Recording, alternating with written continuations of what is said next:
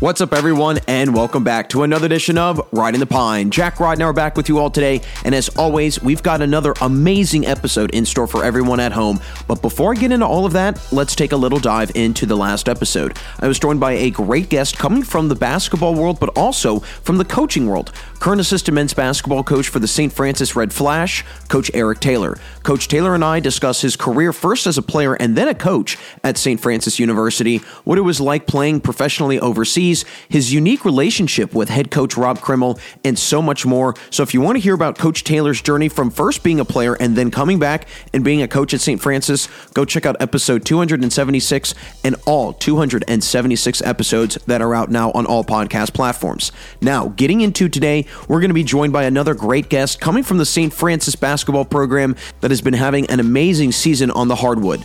Current St. Francis men's basketball player, Josh Cohen. Josh and I discuss how the season has been for him and the team and what he has noticed about the team as of late that has really impressed him, the strong early start in conference play for the Red Flash and what has been the difference over the last few games as opposed to the beginning of the season, his incredible performances scoring 40 points in not just one but two games, and so much more. So if you want to hear from one of the top scorers in all of the NEC, don't go anywhere because here comes Josh Cohen. So with that, folks, let's make our way into our show for today. So as always, be sure to find your favorite seat here on the bench with me. Sit back, relax, and enjoy the show.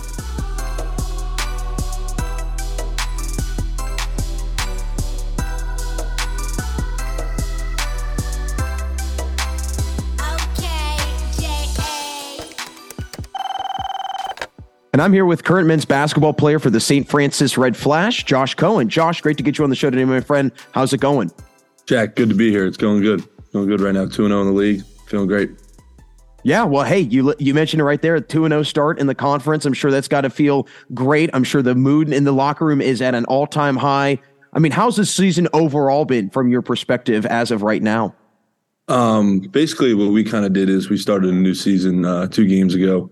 Once the league started, we kind of just started fresh. And, our new season's been awesome, man. Well, what were the big differences down the stretch in those big wins against Central Connecticut State and Stonehill? They were 2 big battles, games where you both really, at one point, you both led, and then you also trailed. So you kind of had that back and forth, that seesawing effect, if you will. What was just the difference you felt in this down the stretch for both of those games? Northeast Conference play it's always a battle every night, every game. A lot, we know what they're going to run. They know what we're going to run. So it's just about who's going to execute better down the stretch and who's going to make the plays to win the games. You know what I mean? Landon came up huge for us late in the game against Stonehill. He's come up big for us the last couple of games. Last 7-game stretch, he's had a really, really good couple games he's put together. He came up big. Max has come up big. Guys like Rennell coming off the bench. Ruggery coming up big this weekend. Brad, all the Marlins playing, good basketball right now. Like, we just have a ton of guys that are coming in and making differences that were making a huge difference at the beginning of the season. But now it's just that confidence level. It's just, once it started a conference play, a lot of guys kind of took that step that they needed to, and it's really helped us out. Well, you can't forget about yourself, my friend, because you've been having one heck of a season in your own right, and recently knocked down 2 big free throws against Stonehill that ultimately put you guys ahead to win that game. What was that mentality? What was kind of what's going through your mind as you're going to the line, having to slow things down, especially with it? Again, it might be early in the conference season, but you could look back at a game like that and say, we could have had that one. I always want the ball in my hands at the end of the game. I just kind of knew coming down. I knew it was gonna find me. I was either gonna be a me or Lando shot at the end there. He got in the lane, he created, and I just kind of sealed my guy off. He fouled me over the top, and when I was going to the line, I knew those 2 were going down. I missed a couple last year, like I had mentioned after the game with Tom, and I worked with a guy named Jake Rauchback. And I've really, really worked on those late game situations, just visualizing like winning a game like that. So, that was my favorite game of the year. Just being able to go up there and knock 2 free throws down to win the game was awesome. Well, you also had a big performance against CCSU on Thursday. I'm curious to ask you about this because after the game, you were asked about, the idea of just how much the theme of inexperience and youth has been swirling around the team. And you had a very interesting way of answering it about how that talk is over. That business is completely done with. As of right now, after those 2 games against Stonehill and CCSU, how much have you seen that inexperience really kind of shed and you really see and have started to see the true growth of this team? Well, I mean, the growth of this team kind of speaks to, the guy we got at the helm, Coach Krim. He always is like preaching like, next play, we got to take steps in practice. It doesn't just happen in games. It happens in practice, it happens off the court, on the court. There's so many different things that goes into it. But just it speaks to it like yesterday. I couldn't practice yesterday. I had different elements going on, and I was able to go to practice and watch the last half of it. And these guys were fighting and battling like it was, the NBA finals, so these dudes are competitive, 1 through 18. And, the growth has happened not just in the games, but it's happened in practice, after practice, in lift. We've just taken a lot of great steps to be able to, to put together a very good team, Well, you've had a very good year, like I mentioned, and you've actually done it in a variety of ways. One of them is scoring the ball. 2 games of 40 points, one against Lehigh, one against Hawaii. And I have to ask, was there a game that you felt it was a little bit more challenging or maybe a little bit easier to get to that 40 points? I mean, I honestly, in the Lehigh game, I didn't know I had like close to 40 because I was just like in the moment just playing. And I looked up and I saw 38 and I was at the free throw line. I was like, well, I was kind of surprised. The Hawaii game, I felt like I was wrong. I was moving. I couldn't miss a shot. I got the ball where I needed to get it, and just, I kind of just converted, Hawaii game was a little bit different than the Lehigh game, just in an aspect, like those dudes were much bigger, and Hawaii is not taking anything away from Lehigh, but I mean, Hawaii is a very talented team. They just won the Diamond Head Classic. They got a bunch of good bigs. They were throwing a bunch at me. So I would say that the Lehigh game was, I guess easier in a sense. I mean, it wasn't easier like by much, but if I had to say out of the 2 games, I would say Lehigh. Well, I'm sure when you have that amount of points and, you maybe look back to your offseason work and say, wow, I see this kind of starting to click together. What from your offseason work did you really feel clicking in those games for you? And you said, hey, you know what? This is starting to kind of play out here on the court. Me and Coach Helton have had a lot of long summer days where I'm running up hills with a heavy vest on and it's 100 degrees out. There's been a lot of work put in for me from year to year.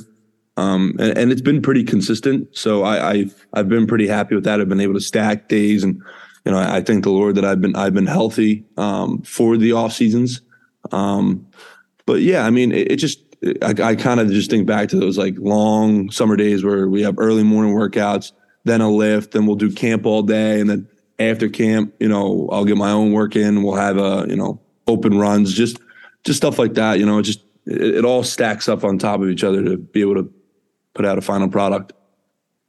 Well, we mentioned the Hawaii trip, obviously also went to Miami. So a couple big time out of conference games. And I'm sure that kind of, toughens you guys up a little bit for the tough conference schedule ahead, going up against really good opponents.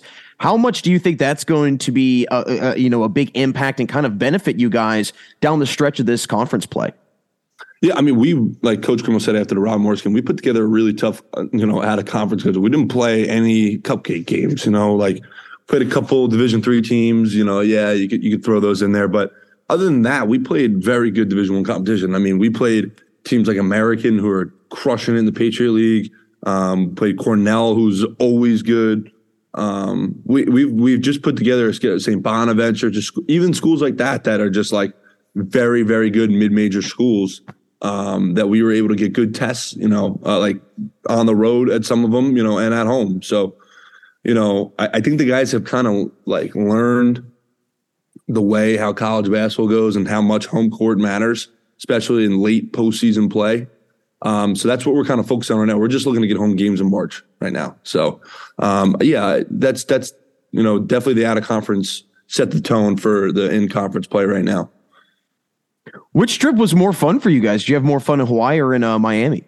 I personally had more fun in Miami just because my whole family was there. You know, I had about 30 family members that came to the game. So that was personally more fun for me, being able, you know, some of my family, my brother, it was the first game my brother was at.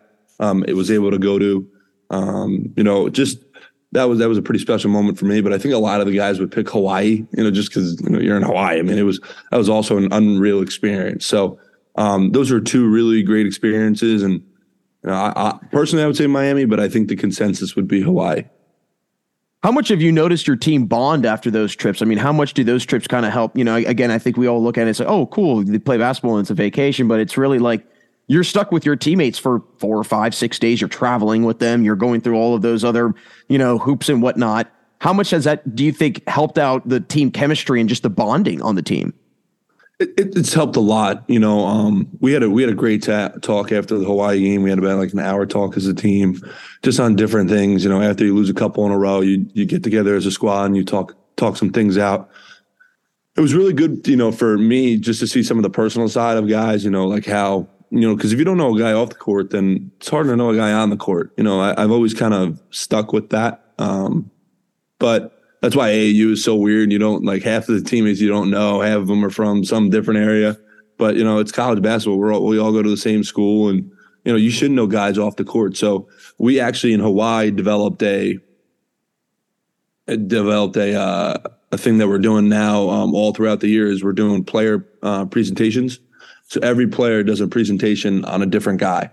So just like basically like his hometown and all these different things. They actually got it from TJ McConnell, what they do in the NBA. So, you know, it's pretty cool that we're all getting to know each other better. And just stuff like that can always help a team's chemistry. Yeah, it's those little things. I mean, you know, that's not something I think many teams are thinking about. And you guys are clearly, you know, thinking ahead. And as a result, like you said, it translates onto the court, right? I mean, being able to have that connection off the court, it goes right into the playing and it makes things so much smoother. So I think that's a good move. I'm sure a couple of guys are like, man, I have homework now and then I've got this too. So, but I'm sure they can prioritize it and whatnot. But Josh, it's been great to get you on the show today, my friend. Before I let you run, just want to hear from you. In your opinion, what do you think is going to be key or really an important aspect for your team down the stretch of conference play to really be able to push you guys, you know, deep into March and make a run at the NCAA tournament? You know, it's going to be staying consistent. We have a new word for this year. It's focus.